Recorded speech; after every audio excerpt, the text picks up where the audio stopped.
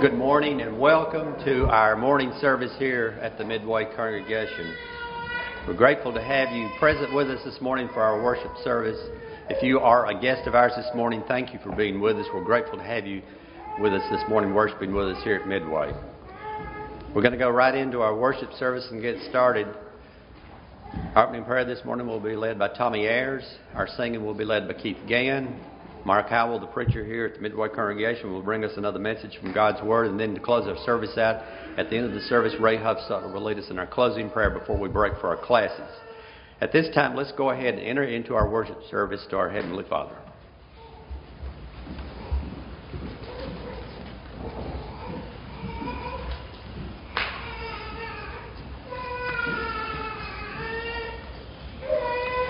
Let us pray. Our Father, we thank you, and we're grateful that we're able to be here this day, to come out as a part of the body, that we might openly worship you, and we pray that we would always give you the honor that you deserve and to glorify your name. Father, we have many that are sick.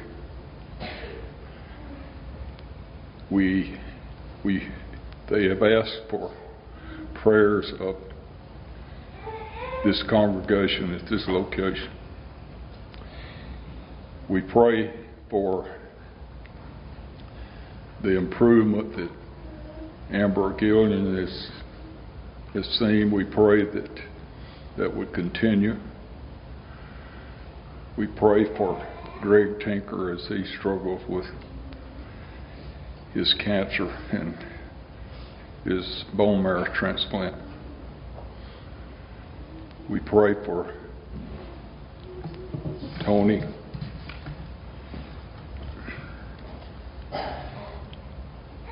German, and Carrie Rose Smith, Trevor McLemore. We pray that they might regain their health. We pray for their families that are trying to help them and tend to them, the doctors and nurses. Recently we've had members and others that have lost loved ones. We pray that they would look to you for comfort, your word,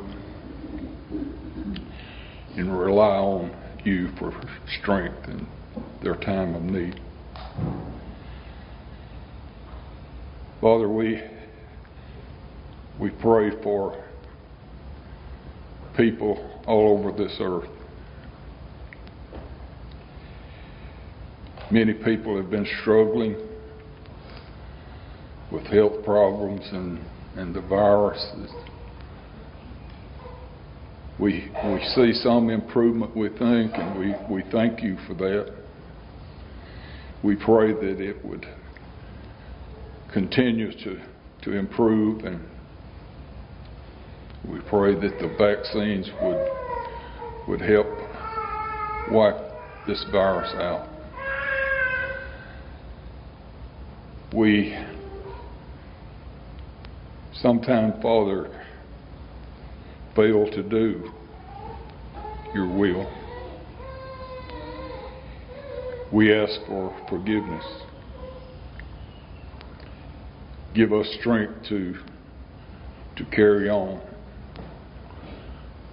to strive each day to be a better servant to you. We pray that you would continue to bless our country. We pray that people would accept your word. It would solve so many problems. We pray that you would continue to be with us in this worship service to you. We thank you for Jesus Christ, your Son. In his name we pray. Amen.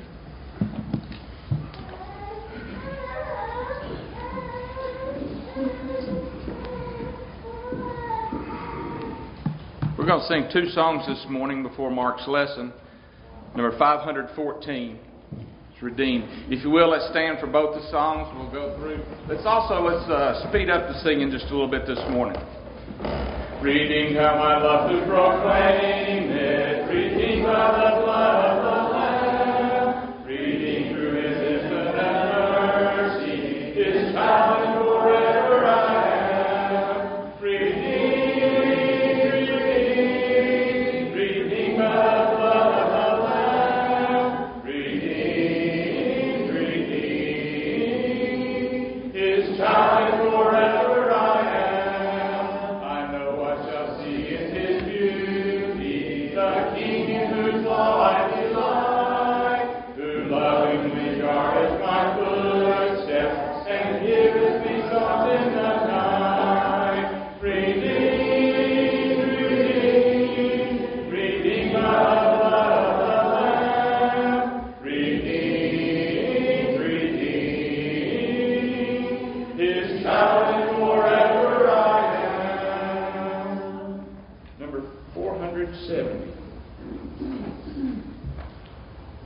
First and the last one, this as well.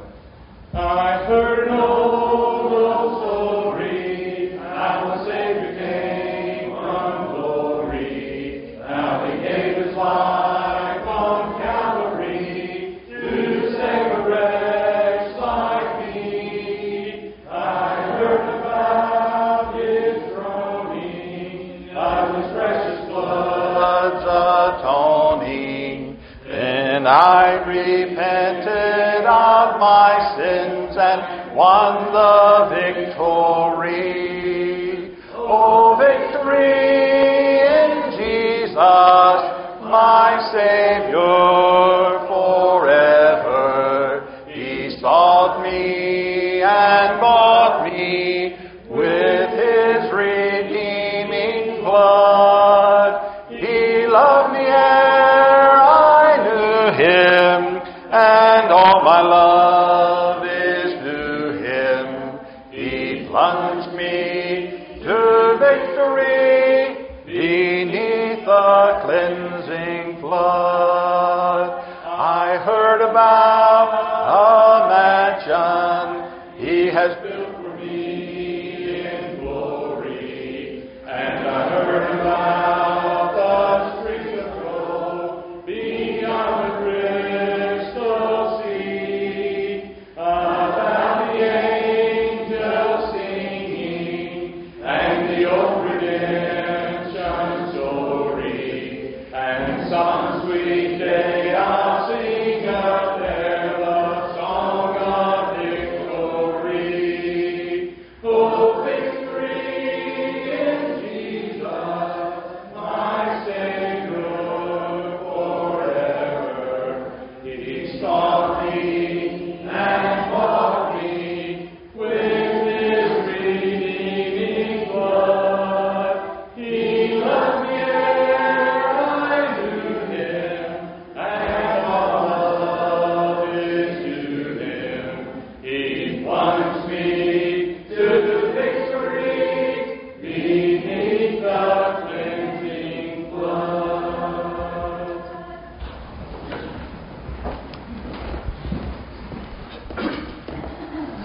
Good morning and welcome. We're so glad to see you today. So thankful you're able to be here again. Appreciate so much the fact that you've chosen to be with us today as we come together to worship our Heavenly Father. As we begin our lesson this morning, I want to call your attention to one of the most famous parts of the Declaration of Independence. We go back to that document, and this is it.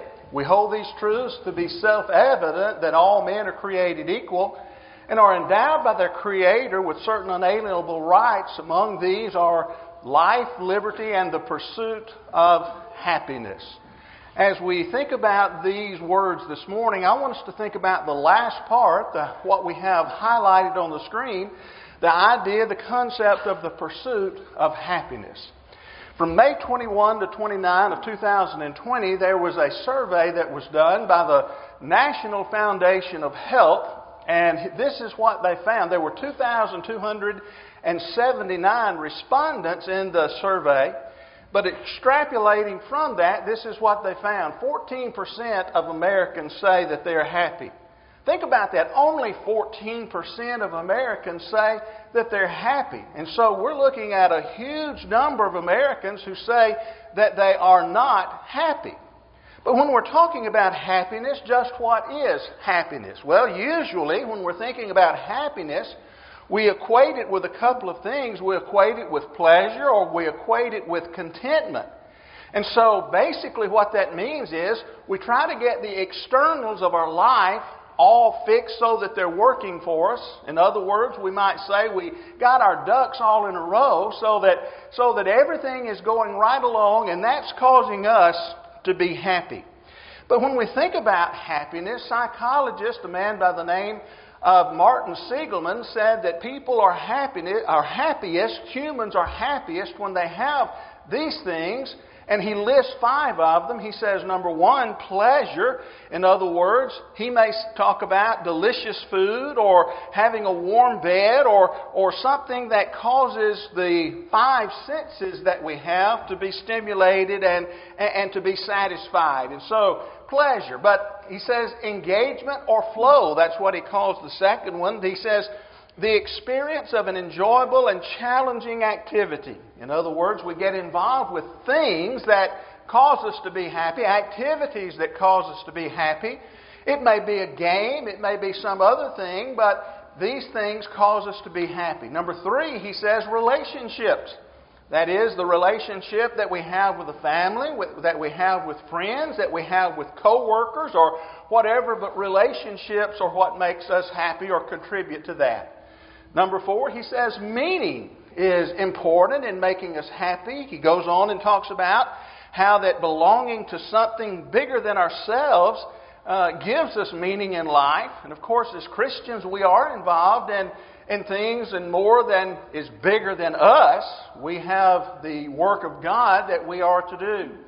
And then finally, he says accomplishment contributes to making us happy. He talks about the achievement of goals, how that causes us to have satisfaction in our life, causes happiness in our life. But then again, I found this. There are some key signs of happiness, including feeling like you're living a life that you wanted.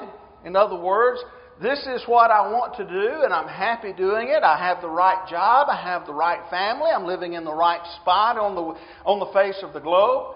And so, feeling that we're living the life that we want, that's one of the key signs of happiness. He goes on and says, well, the feeling that the conditions of your life are good. I have good health. I have a little money in the bank or whatever. And then feeling that you have accomplished or will accomplish what you want in life. And again, these are not the same people who are writing, but these are basically the same ideas.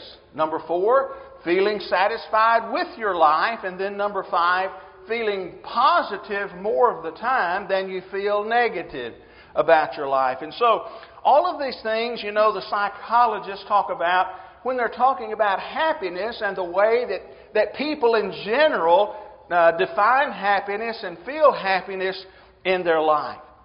But you know what? I want to think about something this morning for just a minute. We read those words from the Declaration of Independence, and we noted the last part of that phrase, or the last part of that sentence, that we're endowed by our Creator with life, liberty, and the pursuit of happiness. The pursuit of happiness. The word pursuit, as you already know, means something like this: the act of following something, either to catch it or to engage in it, such as some sort of specific activity. Or it goes on and says the act of striving to gain or accomplish something. Now the problem seems to be that our society has allowed the word pursuit to somehow dissolve. And so now it seems that our culture believes that an abiding happiness itself is the birthright. In other words, if you say anything or you do anything to upset my apple cart, you cause me to be unhappy, then you just blow my day, you blow my week, you blow my month, you blow my year. Basically, you've just blown my whole life, because I'm supposed to be happy, and I'm supposed to be happy all the time. And you know what that's resulted in, don't you? It's resulted in what we're facing today with all of this cancel culture, all of these things that says, okay, you can't say this, you can't do this because I'm supposed to be happy, and everybody else is supposed to be happy the way I want them to be happy.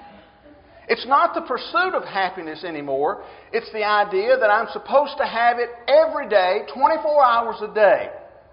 The pursuit has gone by the wayside, and happiness has become the birthright we feel that we have. Now, does the Bible have anything to say about happiness? Well, of course it does. We know that it does.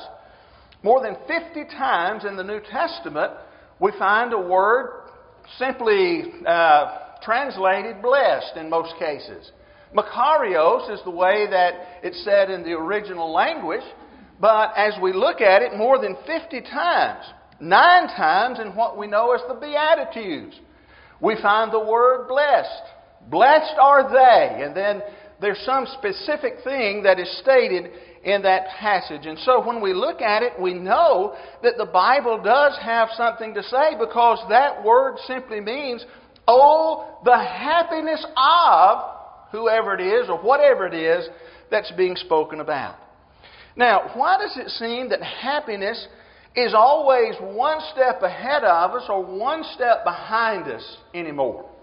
Why is that the case? And can we find anything from the Word of God that will help us with this idea of happiness? the pursuit of happiness. And, of course, I believe that we can because the Bible, as we've already stated, does say much about happiness. Now, obviously this morning we can't say everything that the Bible has to say, but there are a few things that I want to point out in the brief time that we have that will help us with our happiness and understanding of it. As we do that, thinking about this 14% number again that I mentioned earlier, why is it that so many are unhappy? And when we can uncover that, hopefully we'll understand more about happiness. Well, number one, as we think about it this morning, I would suggest that some are unhappy because they don't get what they want. They simply don't get what they want. When I think about that, you know who I think about? I think about a character in the Old Testament, a king by the name of Ahab. Maybe you're thinking of the same thing. Let's go to the Old Testament and read together from the book of 1 Kings chapter 21. And we'll read the first 4 verses of that chapter.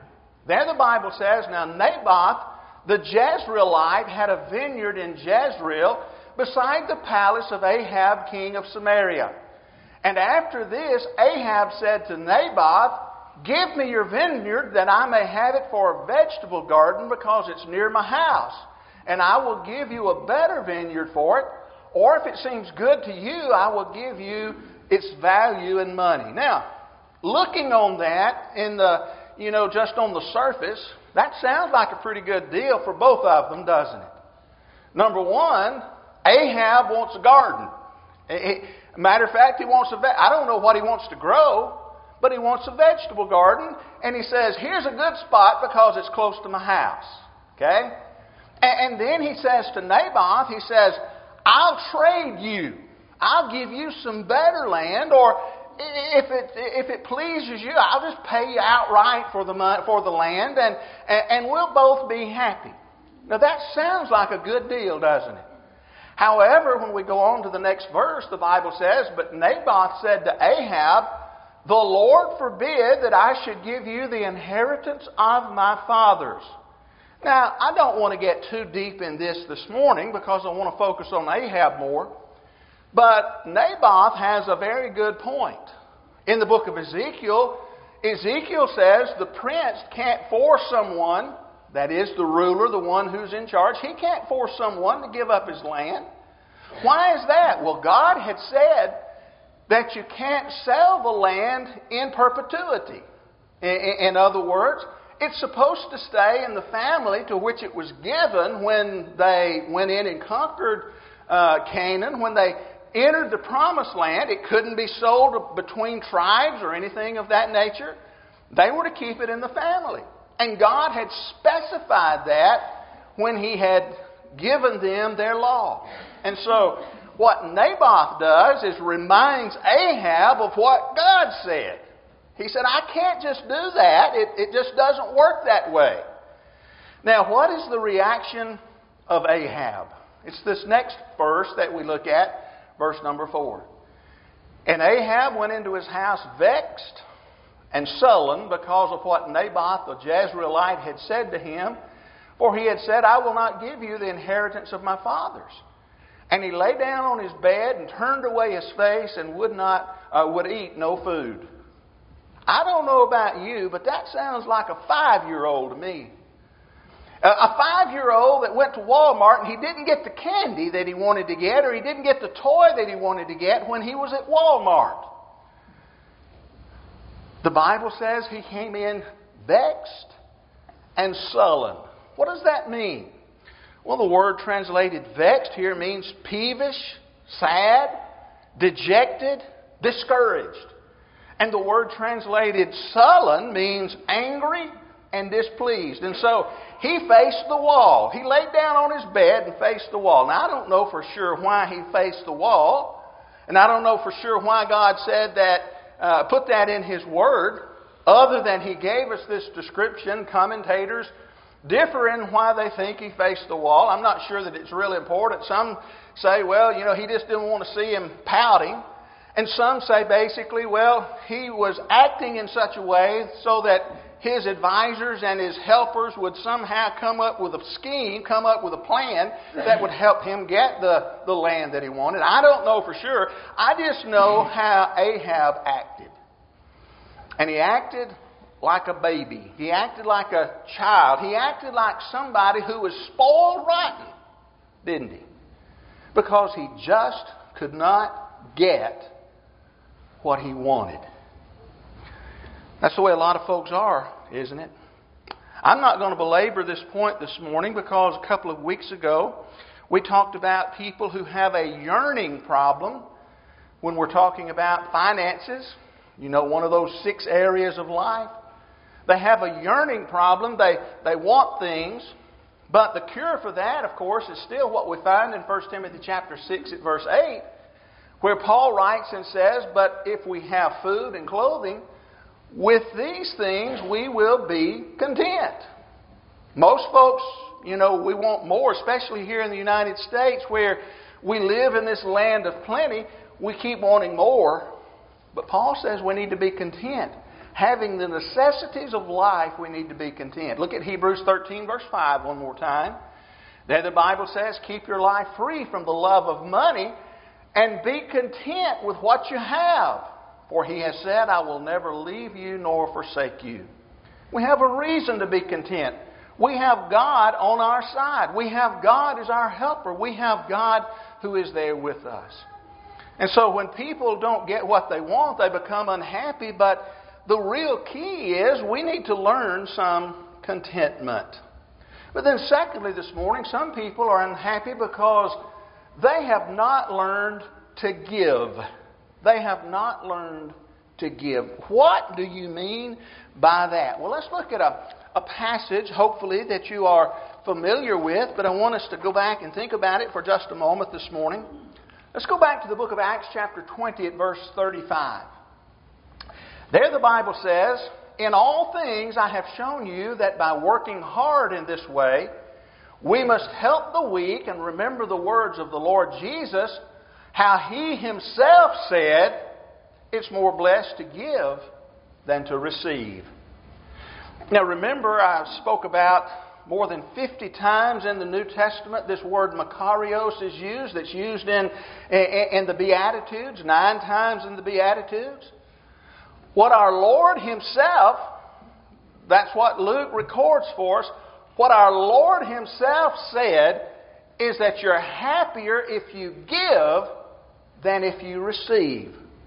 A lot of folks have not learned that as of yet. We think getting will make us happy. Well, if you think that's the case, you ought to try giving. You ought to try giving. Now, as we think about this, we need to understand that there are some folks who are incapable of giving, not because they don't want to, but because they don't have that which they would like to give.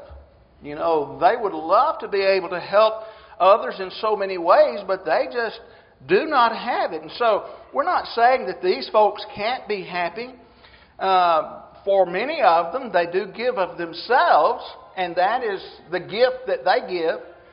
But as we look at it and as we think about it, this passage is referring to people, what we're looking at in Acts chapter 20, verse 35, is referring to people who do have the means to give and to help others. And rather than perhaps amassing more and more and more for ourselves, then we make sure that others are taken care of. That's a part of being happy in life. Now, what are some of the blessings, the happiness that can come from giving? That's really where I wanted to get to. Our Lord said we're happier if we give than if we receive. But why is that the case? We want to look at 2 passages. Number 1, look at Luke chapter 6, verses 37 and 38. Here's one of the reasons why we can be happier. The Bible says, "Judge not, and you will not be judged. Condemn not, and you will not be condemned. Forgive, and you will be forgiven." Now watch verse 38 in particular. "Give, and it will be given to you. Good measure, pressed down, shaken together, running over, will be put into your lap. For with the measure you use, it will be measured back to you. Why is it more blessed to give? Why are we happier when we give? Because the Lord can give more than we can give. The Lord has more to give than we will ever have. And He says, when you give, I will bless you. I will make you overflow with the things in your life. Now notice a number of ways. He's talking about in an agricultural sense when you're out gathering, the crops that you have planted, maybe wheat. Notice all the ways that he talks about it. He says you put it in your basket. You got a good basket, a good measure, and then you take it and you press it down. And then what do? He says you pick it up and you shake it together, and then you put some more in it, and you keep going. And the Lord puts it in your lap with this thing running over. The Lord can and will bless us. Now, this is not the only passage that teaches this principle. Let's go to the book of 2 Corinthians chapter 9, verses 6 through 8. Paul says the point is this. He's talking about giving here. He says the point is this: whoever sows sparingly will also reap sparingly, and whoever sows bountifully will also reap bountifully. Each one must give as he has decided in his heart, not reluctantly or under compulsion, for God loves a cheerful giver. And God is able to make all grace abound to you, so that having all sufficiency in all things at all times, you may abound to every good work. Again, in this passage, the grace that he's speaking about and that he has talked about, and we'll talked about in chapter 8 and talking about in chapter 9, is the fact that they're giving to help others, those who are in Jerusalem. And Paul makes it clear the only reason they had to give was because God was giving them, and if they would give, God would continue to make that grace abound to them.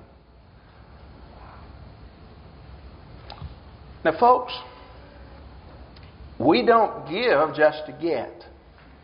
That's not the point that Paul is making, that Jesus was making, or that I'm trying to make. There's what's called the health and the wealth gospel.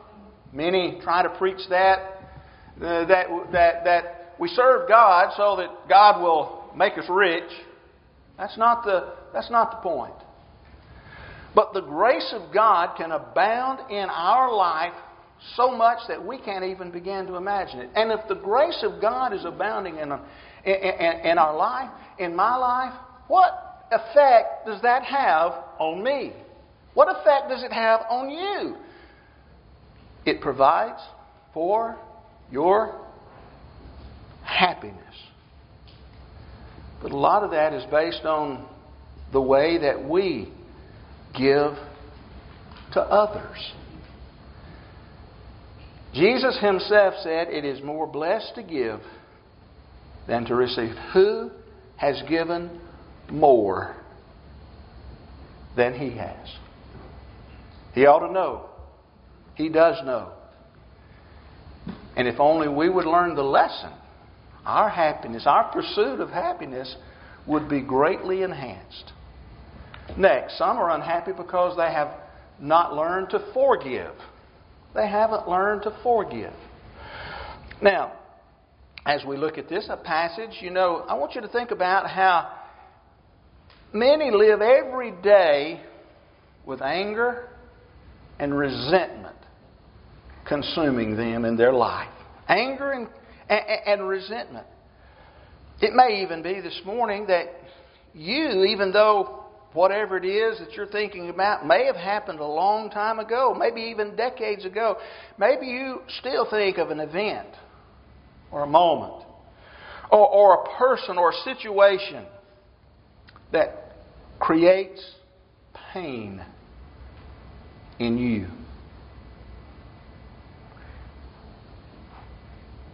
You know what's happened? We've allowed these things to take us over.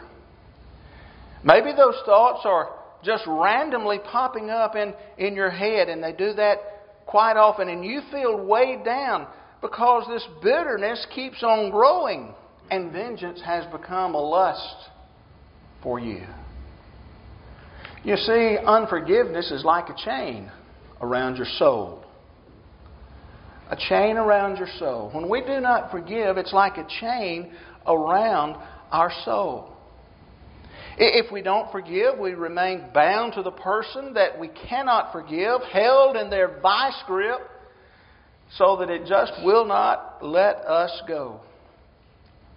And when we don't forgive, you know what happens? We end up tortured.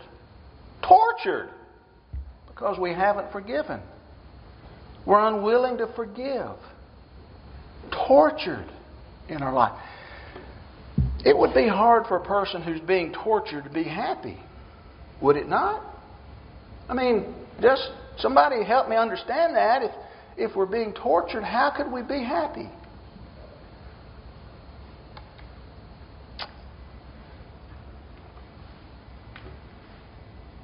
To forgive is to set a prisoner free, only to discover that the one who has been set free is you. You're the one who is able to get that chain from around your soul. Here's a couple of passages we need to remember. Luke chapter 6, verses 37 and 38. Let's go back to that passage we read just a moment ago. Judge not, and you will not be judged. Condemn not, you will not be condemned. Forgive, and you will be forgiven.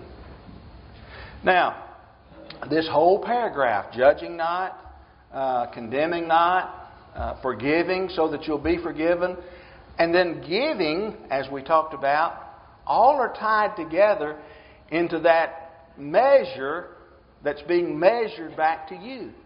Okay? That measure that is being put into the basket and pressed down and shaken together and more put in it and running over again. But it all depends on whether or not we're willing to allow the prisoner to be released. We're willing to allow the chain around our soul to be snapped because we have forgiven. Look at the book of Luke chapter 17, verses 3 and 4. Pay attention to yourselves. Now wait a minute. Who is Jesus talking to? When Jesus says pay attention to yourselves, Jesus is talking to me. And Jesus is talking to you. Each one of us, every one of us. Pay attention to yourselves. Now what does He want every one of us to know? If your brother sins against you, rebuke him. And if he repents, forgive him. And if he sins against you 7 times in a day and turns again to you 7 times saying, I repent, well, you'd do good if you'd forgive him, but you don't have to. That's not what my Lord said. You must forgive him. Must.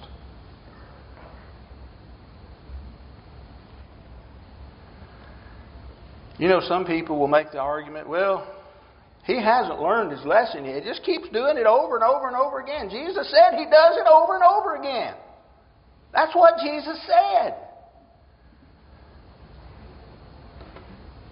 And if he repents, you know what? You are to forgive him over and over again. Over and over again and again and again and again. For your sake. How did he start this verse, this passage?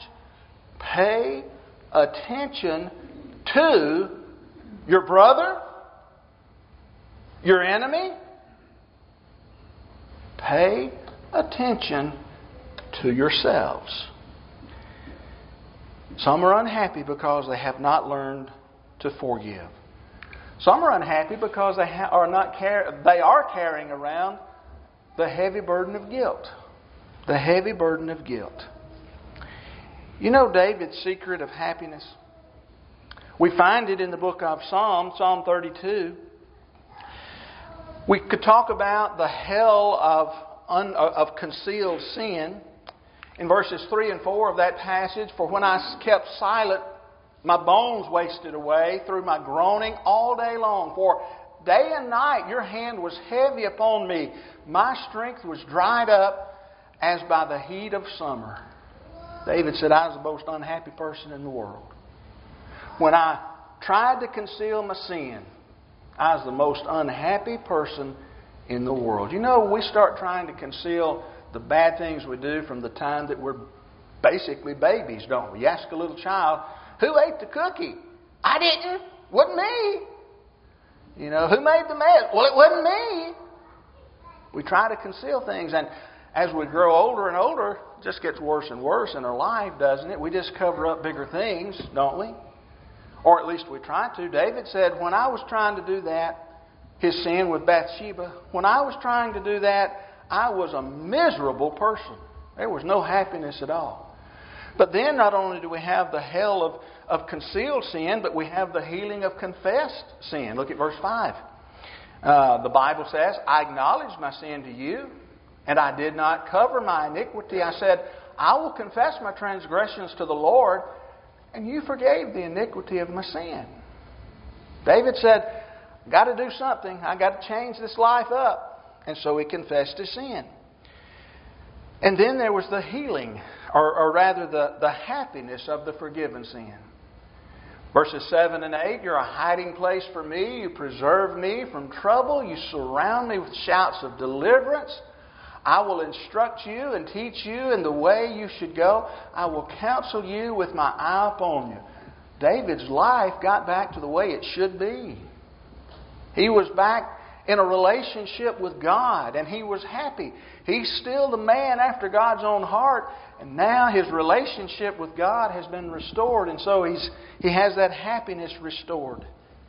And if you go on down in verse 10, he goes ahead and writes, he says, many are the sorrows of the wicked, but steadfast love surrounds the one who trusts in the Lord.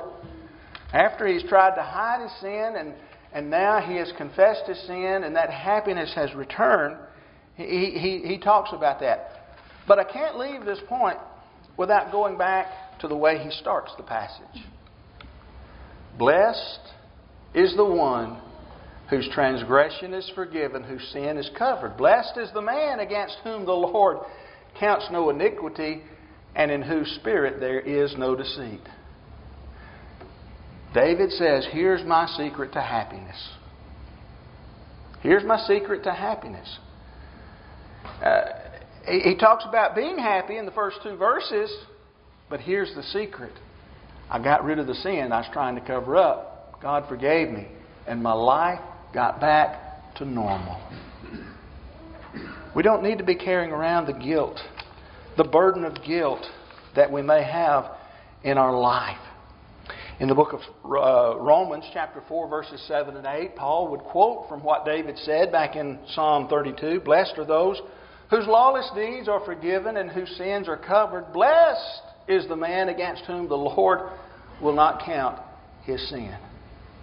Remember, more than 50 times the word happiness. 2 of them are here. And he takes that from what David said back in the Old Testament. That's where our happiness can come from. We need to remember that God intended for guilt to be for our good. To be for our good. Not a burden, but to be for our good. It was for the good of Peter, was it not? Peter remembered the saying of Jesus, before the rooster crows, you'll deny me 3 times. And he went out and he wept bitterly. He got himself restored back to God, not because he cried, but because the guilt that he was bearing caused him to turn back in the right direction. And in the book of 2 Corinthians chapter 7 at verse 10, there the Bible says, for godly grief produces a repentance that leads to salvation without regret, whereas worldly grief produces death. This guilt, this idea of guilt, it can lead us back in the right spot. Don't go around carrying your guilt. If there's something amiss in your life, you need to make it right. Confess it and have your happiness restored that has been sucked away from you by the guilt that you've been carrying around. But then, many are unhappy because God is not important in their life. He's not important. See, He's the true source of happiness. God is the giver of happiness, and God's Word, His Bible, is the guidebook to happiness. Look at 3 passages with me. Look at Psalm 40, verse 14. Let those be put to shame and disappointed altogether who seek to snatch away my life. Let those be turned back and brought to dishonor who delight in my hurt. Those who are doing wrong are not to be happy. That's what God's Word says. Psalm 119, verse 2. Blessed are those who keep His testimonies, who seek Him with their whole heart. And it's not on the screen, but Psalm 146 at verse 5. Blessed is he whose help is the Lord, or the God of Jacob, whose hope is the Lord his God. I guess it is. Revelation 14 verse 13. And I heard a voice from heaven say, Right, blessed are the dead who die in the Lord. Those who have been doing God's way, they're blessed. They're happy. Happiness of heart can no more be attained without God than light can without sunshine. Then happiness itself is born from heaven. That's where it came from. And it leads us back to heaven. And so the only place we can find true happiness is finding God and His ways. Going back to where we began this morning, we hold these truths to be self-evident, that all men are created equal, that they are endowed by their Creator with certain unalienable rights, that among these are life, liberty, and the pursuit of happiness. Is it wrong to pursue happiness? No. The Bible teaches us that. As we close out, though, one of the most famous meals in the entire world is the Happy Meal. The Happy Meal. Go to McDonald's and you get the Happy Meal. I don't know if you know the story behind the Happy Meal or not, but back in the 1970s, the mid-1970s, there was a restaurant in Guatemala, of all places, a McDonald's restaurant in Guatemala, of all places, in which they began to put this meal together for children. And they would give them a burger and their fries, and they would give them, the drink. Well, McDonald's corporate, they heard about it, and so they charged a man by the name of Bob Bernstein to explore this idea and see what he could come up with, enlarge it, and make it better. And so Mr. Bernstein researched it and came up with the idea and branded it the Happy Meal. And so now kids can go and they get their hamburger, or they get their chicken McNuggets and their fries or their apples, and they get whatever drink they want, and they get the little toy in there, and it just makes them happy, at least for a few minutes. But if only finding happiness was as easy as getting a Happy Meal, it's not always that easy. That's why it's called the pursuit of happiness in what we're looking at. But the concept is real, and we can have it. And as we do that this morning, be sure to pursue contentment. Be sure you pursue being a giver. Be sure you pursue being a forgiver. Be sure you pursue being forgiveness in your own life.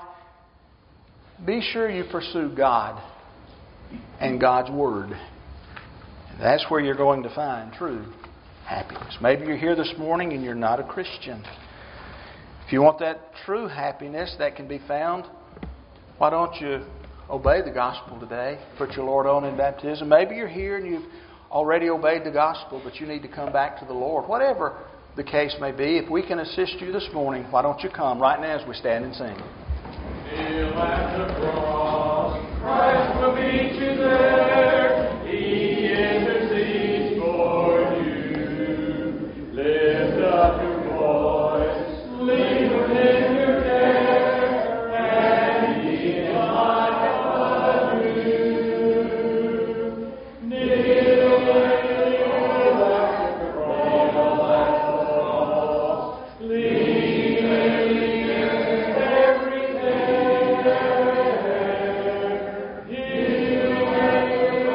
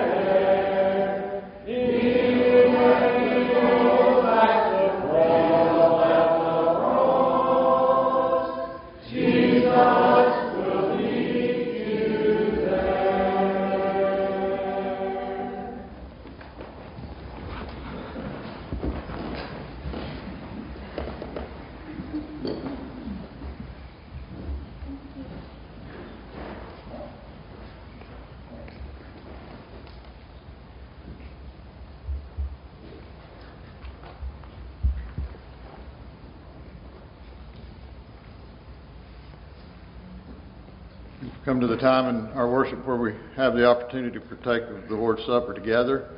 The last 3 weeks we've read the gospel accounts of when Jesus instituted the Lord's Supper. Today I want to read from 1 Corinthians where Paul writes about the Lord's Supper. And in the gospel accounts, these are historical accounts that basically simply give what Jesus did. And they're remarkably similar, or maybe not so much considering the inspiration of the Holy Spirit. Paul is correcting some problems in the church in Corinth, but basically after addressing those problems says the same words that the gospel writers said about the Lord's Supper, and beginning in 1 Corinthians 11 and verse 23. For I received from the Lord what I also passed on to you. The Lord Jesus, on the night he was betrayed, took bread, and when he had given thanks, he broke it and said, "This is my body, which is for you. Do this in remembrance of me." In the same way, after supper, he took the cup, saying, "This cup is the new covenant in my blood. Do this whenever you drink it in remembrance of me." Let us give thanks for the bread. Father in heaven, we're thankful for the opportunity that we have to worship you through communing together with the remembrance of the Lord and his suffering. Father, we are thankful for this emblem of his body, this bread that represents his body that was broken for us. Father, pray that we'd keep in mind the suffering and the sacrifice that he made and what that obliges us to do in our lives. We pray in Christ's name. Amen.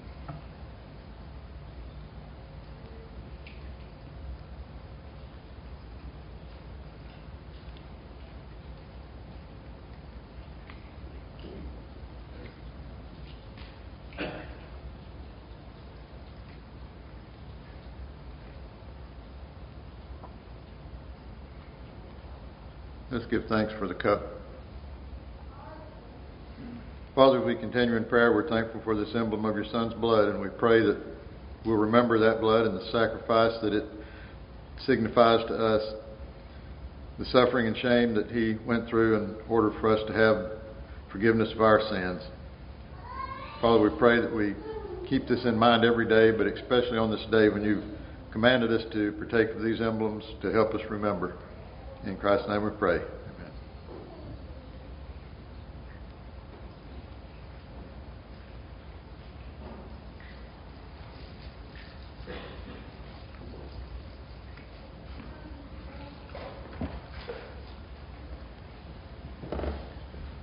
A little later in Paul's letter to the Corinthian church in chapter 16, he reminded them of what they needed to be doing as far as setting aside a predetermined amount that they've determined in their hearts to continue with the work of the church. And we want to give thanks for the opportunity to do that.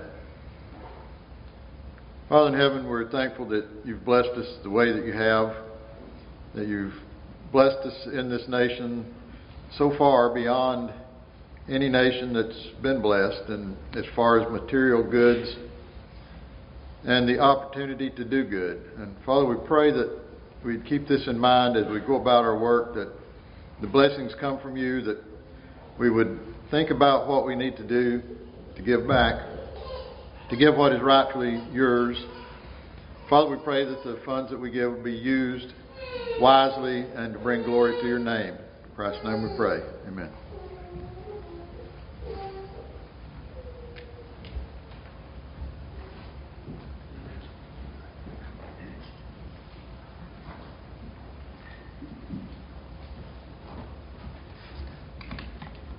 Thank you, Mark, for the lesson of the hour. We appreciate it so very, very much. Remember those that are in the bulletin that have been asking or still are asking, requesting that we remember them in our prayers. Let's remember the following. Amber Gilliland. Amber continues to improve. Continue to remember her. Greg Tinker. This is one of the coaches at Walker High School who's battling bone cancer.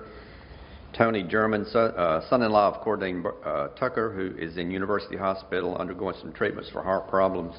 Carrie Rose Smith, sister to Deb Bray in Princeton. following a heart attack this past week. And then Trevor McLemore, who's been diagnosed recently with cancer and is beginning treatment soon. Also, Roy Odom has pneumonia and he is asking for our prayers. Let's continue to remember Roy in our prayers. Brian Wolf will be having some ear surgery in the morning. Let's remember Brian. And also, my brother, Randy Johnson, will be having some surgery to remove an extended blood clot in his leg this coming Thursday at Shelby Baptist. And we appreciate if you remember him and your prayers as well. Remember the third Thursday, those that have in the past attended the third Thursday class, that's going to resume on May the 20th. If you've never attended that class, you might want to consider it and come because we have some really, really good studies. I think these are all the announcements that I have. These are the ones that have been given to me. Let's remember those in our prayer. Thank you again this morning for being present, and if you are joining us this morning via YouTube, we appreciate having you with us via YouTube as well. In just a moment, Ray will come forward and lead us in our closing prayer. Then after that, we will disperse and break out to our classes. You're encouraged to please stay for a class. Give another approximately 30 minutes or so, and then we will be dismissed. Make your plans also to turn in to YouTube or tune into YouTube this evening at 5. And Mark will bring us another lesson of the hour. And then make your plans to be present. I like to say make your plans to be present because Wednesday nights we get to come and be present. This coming Wednesday night at 6:30 for our midweek Bible study. If you would like to go ahead and stand at this time, please do so. And Ray will come forward and lead us in our closing prayer.